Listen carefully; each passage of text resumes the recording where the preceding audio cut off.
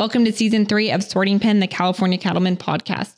Every day, the California Cattlemen's Association is sorting through the issues impacting California's ranching families and producers. To communicate those issues, discuss solutions, and keep ranchers current on the hot topics, CCA leadership developed this podcast and is continuing it in 2023. In each episode, we will be talking with CCA leadership and leading experts on issues specific to ranching and producing beef in California. Tune in every other Monday to hear updates on legislative and regulatory fronts in Sacramento, deep dives into current events, challenges, and more.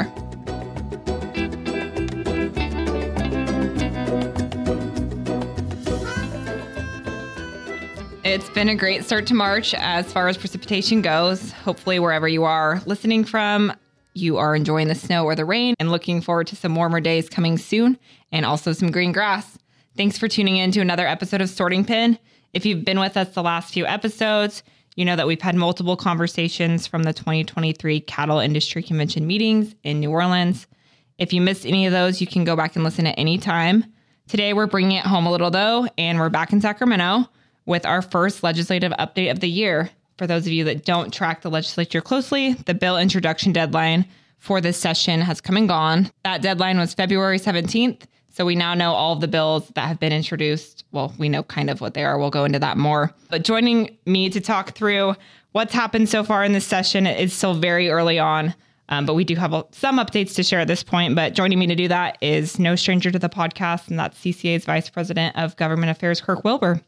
Thanks for having me on again, Katie. Of course. Thanks for making time out of your schedule to be on the podcast. We've got a few specific issues we were talking with our officers about that are kind of rising to the top already out of this session. Like I said, it is very early on.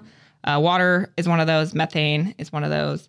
A bill sponsored by the Animal Defense Fund. So we're going to cover those on the podcast today, but then end on a positive note with some of the good things coming out of the legislature so far that we're tracking. So Kirk, let's go over just how many you're tracking already and kind of lay the groundwork of what you're seeing in this session. Yeah, so you mentioned that the bill introduction deadline for this year was February 17th. That was the date by which any bill that's going to move forward this legislative year had to be filed. By that date, by the end of that day, 2,634 bills had been introduced in the Assembly and Senate. Every single one of those has at least had a cursory review by myself and Jason Bryant, our contract lobbyist. Of those, we're actively tracking about 75 bills that may have some impacts on the cattle ranching industry. That list will certainly change. Some of those bills will fall off because they're not likely to move, or it turns out they don't actually impact us. There's also roughly 800 intent bills and nearly 500 spot bills. Those are both forms of bills that could be substantively amended soon to actually do something that may impact our industry. So there are likely bills that are not yet on our radar that will fall onto our radar pretty soon. One thing I want to say to our listeners before you and I get going talking about specific legislation is, as you've said, it's very early in the legislative session so far. A lot of these bills are not bills that we have yet taken explicit positions in support or opposition or otherwise so far. I will be talking today about concerns we have about certain bills, things we like about certain bills. It's still very early days. We may get clarifications in our initial conversations with authors and committee staff. We may be able to get friendly amendments taken to legislation before they start moving through the committee process. So there's a lot of work left to do before we take explicit opposition or support positions on certain bills. So I just want folks to know that going into this conversation. You may not hear that we're explicitly opposing something that's very concerning. Don't worry, that may come later. That's an important clarification. Thanks for making sure that was clear, Kirk. I just wanted to note real quick, Kirk said 2,634 bills. And I just want to pause and say, if you're not a member of CCA or you need to remember why you are a member, that's a large number of bills to go through. There's some wild ideas always introduced every session. And I don't think anyone sitting at their ranch wants to go through that many bills and track them every day. So thanks to Kirk and the government affairs team for doing that. And you have a friend that might want to be a member and they don't know why, maybe send them this podcast. Just wanted to be sure to plug that in there because I know it is a lot of work. And like Kirk said, some of them will fall off, but some of them I'm sure you'll engage on more than you would like to. So sounds like I said, water is a big topic. No surprise in California. Multiple water bills going on, but there's one specifically already that I know you're taking notes on and already engaging in. Let's talk a little bit about that. Yeah, so that is Assembly Bill 460, introduced by Rebecca Bauer-Cahan. You mentioned the value of having a government affairs team, and this is one that I think is a good illustration. As many of our members know, I have a law degree. This is the job I do day in and day out, interpreting, understanding legislation. This particular bill took me about 4 hours just to understand precisely what the bill does, because of course there are cross-references within the code sections. So you really have to drill down deep. And if you don't have a government affairs team doing this work for you, that is going to be really difficult work for the average person to understand how this bill impacts them. So that's why you've got CCA, you've got myself, you've got Billy Gatlin, you've got Jason Bryant to really help walk you through what the impacts on this bill might be if passed in its current form. But more importantly, so we can try to get that bill amended so that it is a bill that is less concerning for us. So let's talk a little bit about why AB 460 was introduced and what my concerns with the bill are. A lot of folks obviously are aware that we're in the third year of severe drought here in the state of California. Luckily, that is easing up right now with some of our precipitation we've had over the last couple months, but we're still in a drought. Because of that, and because of some very well-publicized diversions in violation of curtailment orders that occurred last year, this bill was introduced. And what it mostly seeks to do is increase the penalty amounts for folks who divert water in violation of a curtailment order. Specifically, it would allow the water board to impose $10,000 a day fines for violations of curtailment orders, as well as $5,000 per acre foot of water diverted in violation of that curtailment order. This is a very complicated issue. I don't want to oversimplify why this was introduced, but I mentioned some much publicized diversions in violation of curtailment orders that occurred last summer. I know this is a more complicated issue than probably a lot of legislators are getting in their briefings, but there was a story about this in the Sacramento Bee last year, and there was an individual who was quoted essentially as saying, "It is more cost effective for us to take a fine from the water board and divert water in violation of a curtailment order than to not take that water because our livestock needs that water." I understand the concerns of those ranchers. I understand why they did what they did. But that quote is one that's going to come up over and over again this legislative session. So essentially what you have a lot of legislators trying to do is increase those fines so it is harder for folks to justify diverting water in violation of a curtailment order. So I do suspect that this year there will be many efforts, including this bill, to increase those fine amounts. I suspect those fine amounts will be increased this year. Obviously, we're going to be fighting back against that. We're going to be trying to at least diminish these fines, amend out some other provisions of these bills that I find concerning. But at the end of the day, I think there's a really strong push in the administration and the legislature to in some way increase those fines. What are the fines right now? The fines right now are essentially $500 per day for a violation of a curtailment order. Okay, so they would be increasing, I believe it's about $500 per day. They would be increasing 20 times. It would be $10,000 per day. Okay, yeah, so definitely watching that bill. There are several other concerns I want to address about this bill, if I may. Again, I think that is really what the crux of the bill is and what they're trying to do. There are several other issues that we have with this bill that I would like to see amended out of the bill. There's a lot of work Jason and I have ahead of us. One of those is the scope of this legislation. All of the messaging around this bill has been about violations of curtailment orders. But if you read through the legislation as I have done, these fines would apply for someone who either inadvertently or purposefully diverts in excess of their water right. It would also apply to any violation of a water quality standard. There are already existing authorities for the State Water Resources Control Board to handle those violations. I don't know that they should be absorbed into this bill that should be a little more narrowly focused on curtailments. So that is one concern I have here.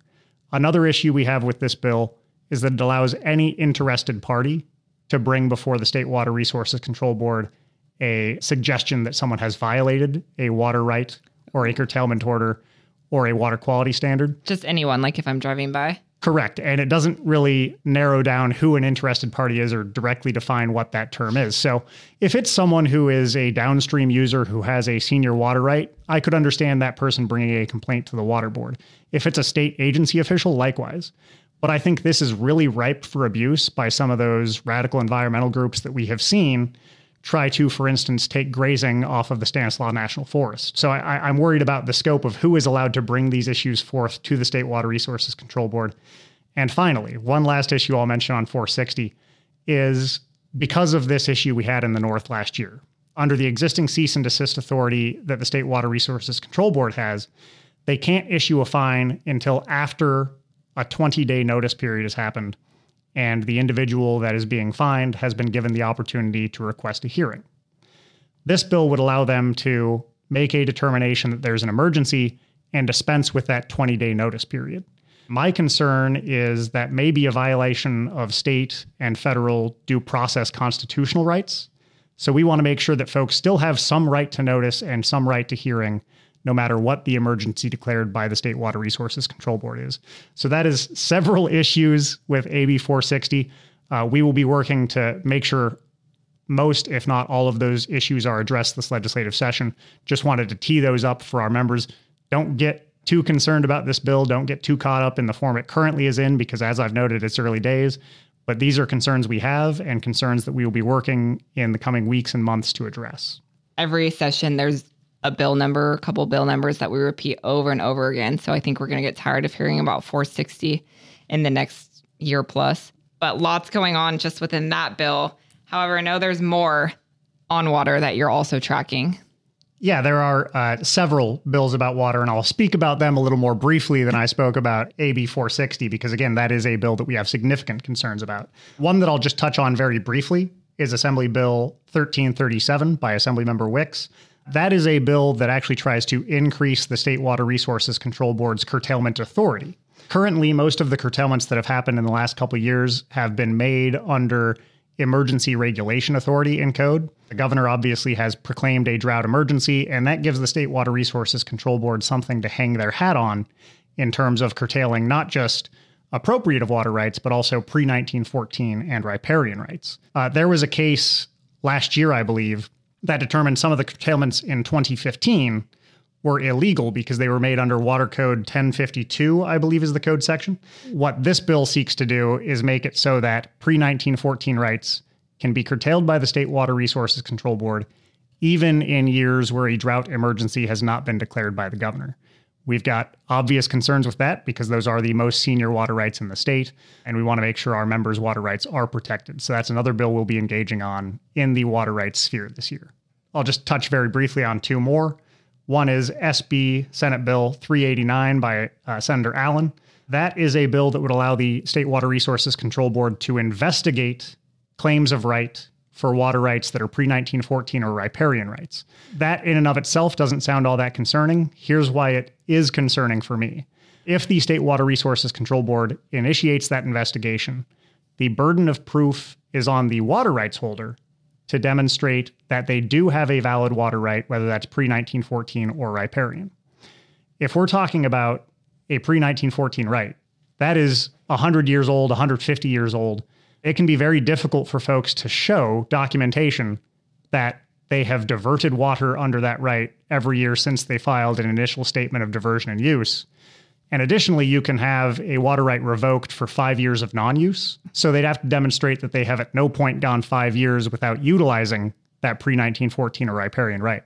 That burden of proof can be very difficult, I think, in practice for a rancher to demonstrate. So we'll be interested in trying to either shift that burden of proof to the State Water Resources Control Board or otherwise address those concerns in the bill. Yeah, that sounds pretty stressful to go back 100 plus years. I think that could be extremely difficult for any water rights holder to meet that burden of proof. So I'll be interested to see how the author's office thinks that can be gone about and whether we can get any amendments to that bill to alleviate those concerns. Sounds good. I know you have one more you want to share with us on water. I felt like I had perhaps taken up too much time talking about water legislation, so I was considering omitting it. But there is a proposal. This is California. We talk about water all the time. It could just be the whole podcast. There is a proposal, Senate Bill 361 by Senator Dodd, who's a senator we've got a great relationship with. We've sponsored bills with him in the past, have a great working relationship there. I think this is a bill that, in concept, we can actually very much support. It seeks to rehabilitate some stream gauges throughout the state and to install new stream gauges throughout the state as well.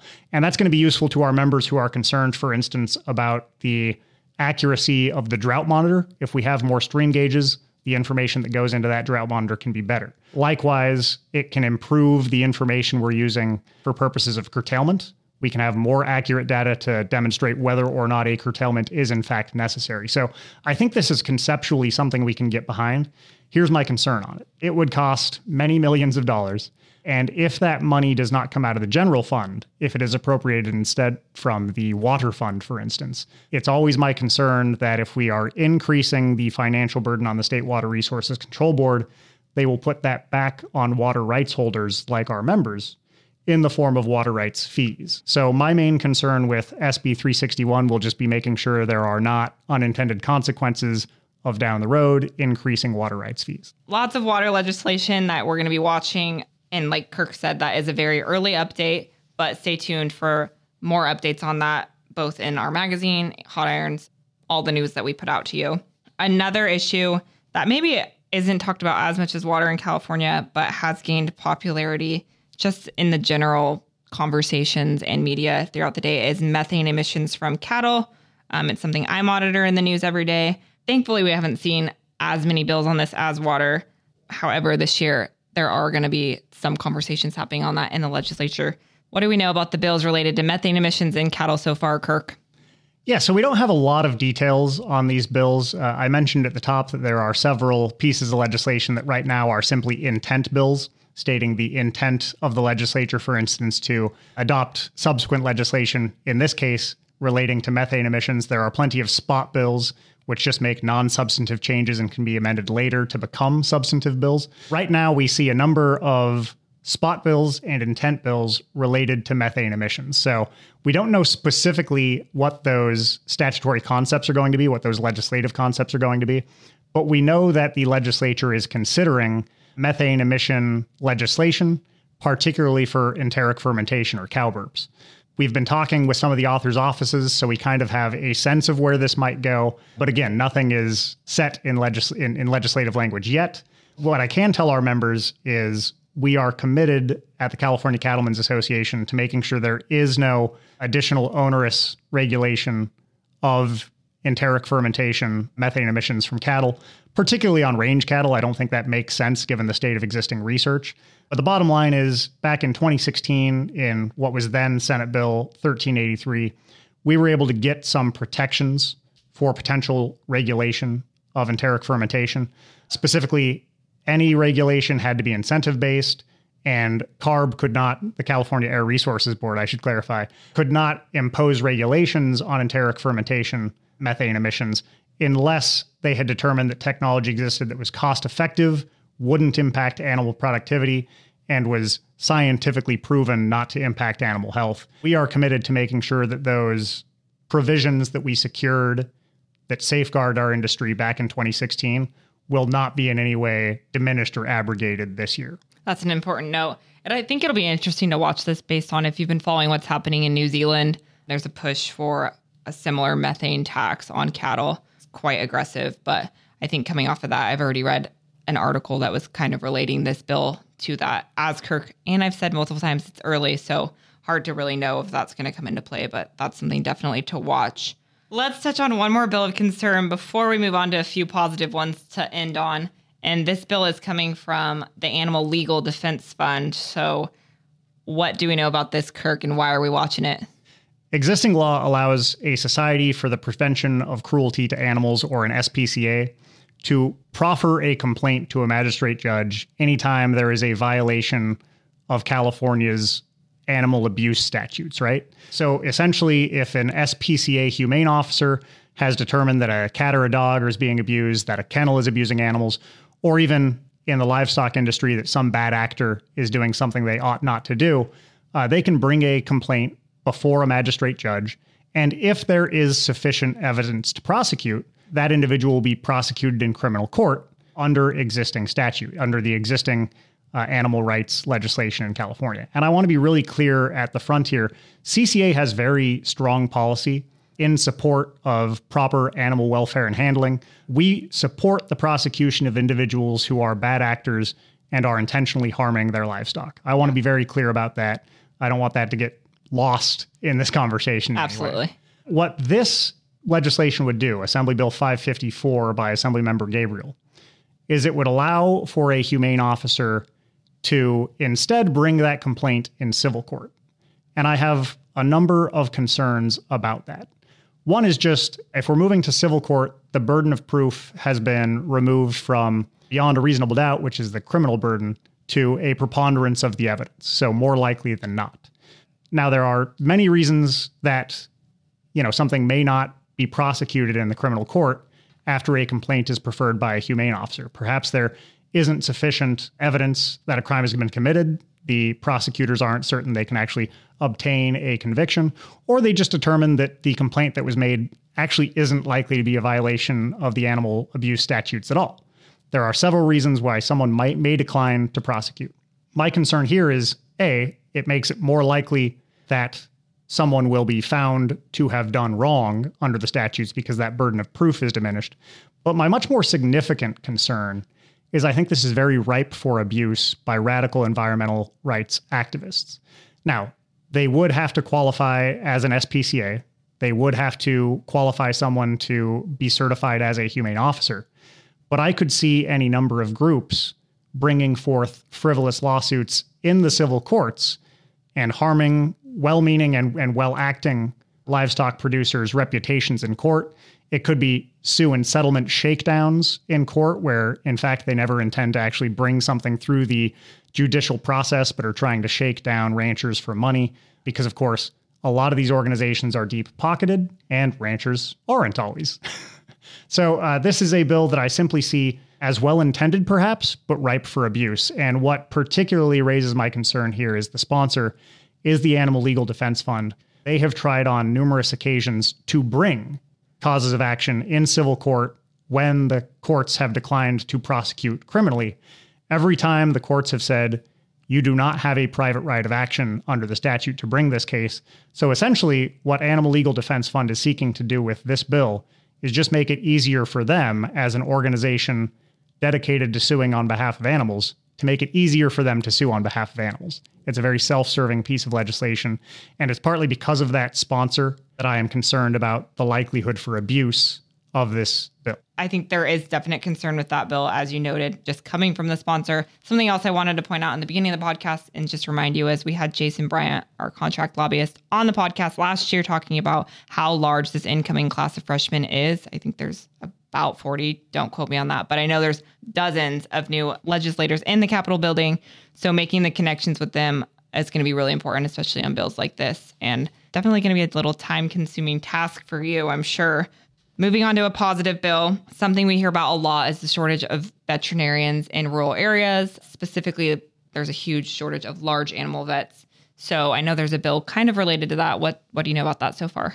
Yeah, so there are several pieces of legislation this year, I want to be clear with our members, that we are likely to support. There's a lot of good ideas out there in the legislature, and we are likely to support a number of bills. I always like to tee up the concerns a little more than I like to tee up the things that look good. Yeah, start with the drama. Precisely. So just because you've heard me refer to a bunch of bills that we have concerns about, that doesn't mean it's all bad news at the California legislature. There are several bills that I think we are likely to support. I'm only going to tee up one of those. But again, I would urge our members to read our hot irons, to read our California Cattleman magazine. You'll get more details also on the good bills in those publications. But one bill that I think is very promising this year is Assembly Bill 1237. And what that bill seeks to do is someone who has finished their veterinary education can contract with the Student Aid Commission if this bill becomes law. And if they agree to practice in a rural area as defined under California law, or if they agree to provide veterinary care services in an area of need as defined by USDA's National Institute for Food and Agriculture, which, by the way, includes most of California, especially for commercial livestock production veterinary needs, then that individual is eligible for upwards of $150,000 in student debt relief, assuming that they meet all of the qualifications and actually, finish through their practice in those rural or areas of need. That is extremely encouraging to us. We hear from our members all the time about the needs in their country for especially large animal veterinarians. So I think this is a bill that would really incentivize folks who have gone through that training to actually get out where they are needed and provide those veterinary services. So this is one, again, we haven't positioned on it yet just because it's very early in the session, but it's very encouraging and I'm looking forward to seeing where this one goes. Yeah, it could definitely be an exciting one to watch and something that we could celebrate, hopefully. All of that said, Kirk, I know you're already reaching out to legislative offices today. We were talking about it this morning and already doing a lot of work to find out more about these, get fact sheets on them. So unless you have any other bills or comments on this legislative session so far, I think this is a good place to wrap up. Yeah, I do have just one final note. Today I've talked about maybe a half dozen bills. We're tracking 75 or more, as I mentioned earlier. If folks have questions about bills that we may be tracking, or if they're concerned that we are not tracking legislation, I would just say give me a call at the CCA office. Worst case scenario, I can allay your concerns and tell you we're already focused on certain bills. But worst case scenario for me is you may raise a bill that isn't entirely on my radar for one reason or another. We had that happen last year with a bill that our then second vice president, Trevor Freitas, brought to my attention. We were able to kill that bill, but it hadn't been on my radar until he brought it up. Just because, again, with 2,600 bills, something is likely to slip through the cracks. You may know our first vice president, Rick Roberti. He contacted me on a bill, Assembly Bill 99, that I don't actually think will be impactful to his county, but he had some concerns about that bill and we were able to talk through it. And I am now tracking it, even though I don't think there will be impacts on our industry. So I would just urge anyone listening to this who is a CCA member, if there are bills you didn't hear about today that you have concerns about, go ahead and give me a call. We'll talk through it. Absolutely. That's why we're here. You should not be losing sleep over something that we can easily look up and find more details. And like Kirk said, he's probably already tracking it and aware of it. But we always appreciate engagement and would prefer to hear from our members as often as possible because we are a membership-driven organization. Thanks for making time for this today, Kirk. I know that we'll have more podcasts with you to come with more details as this session continues, but I think this was a great start. Thanks for having me. Thank you all for listening and hope to see you at a local tour meeting. March is a little bit wild. CCA is going to be on the road a lot, so hope to see you there. And if you see Kirk there, Billy there, any of the team there, be sure to ask questions on any of these bills or any other local issues that you're having. We want to hear about those as well. We don't want to just be in our little silo in Sacramento. Please feel free to let us know what's keeping you up at night. And until then, don't miss our new episode in 2 weeks as CDFA Secretary Karen Ross is going to be our guest for an exclusive interview all about what she thinks about ranching in California, what she thinks it's going to look like in the future, and what CDFA is working on right now related to the cattle ranching community. So talk to you then.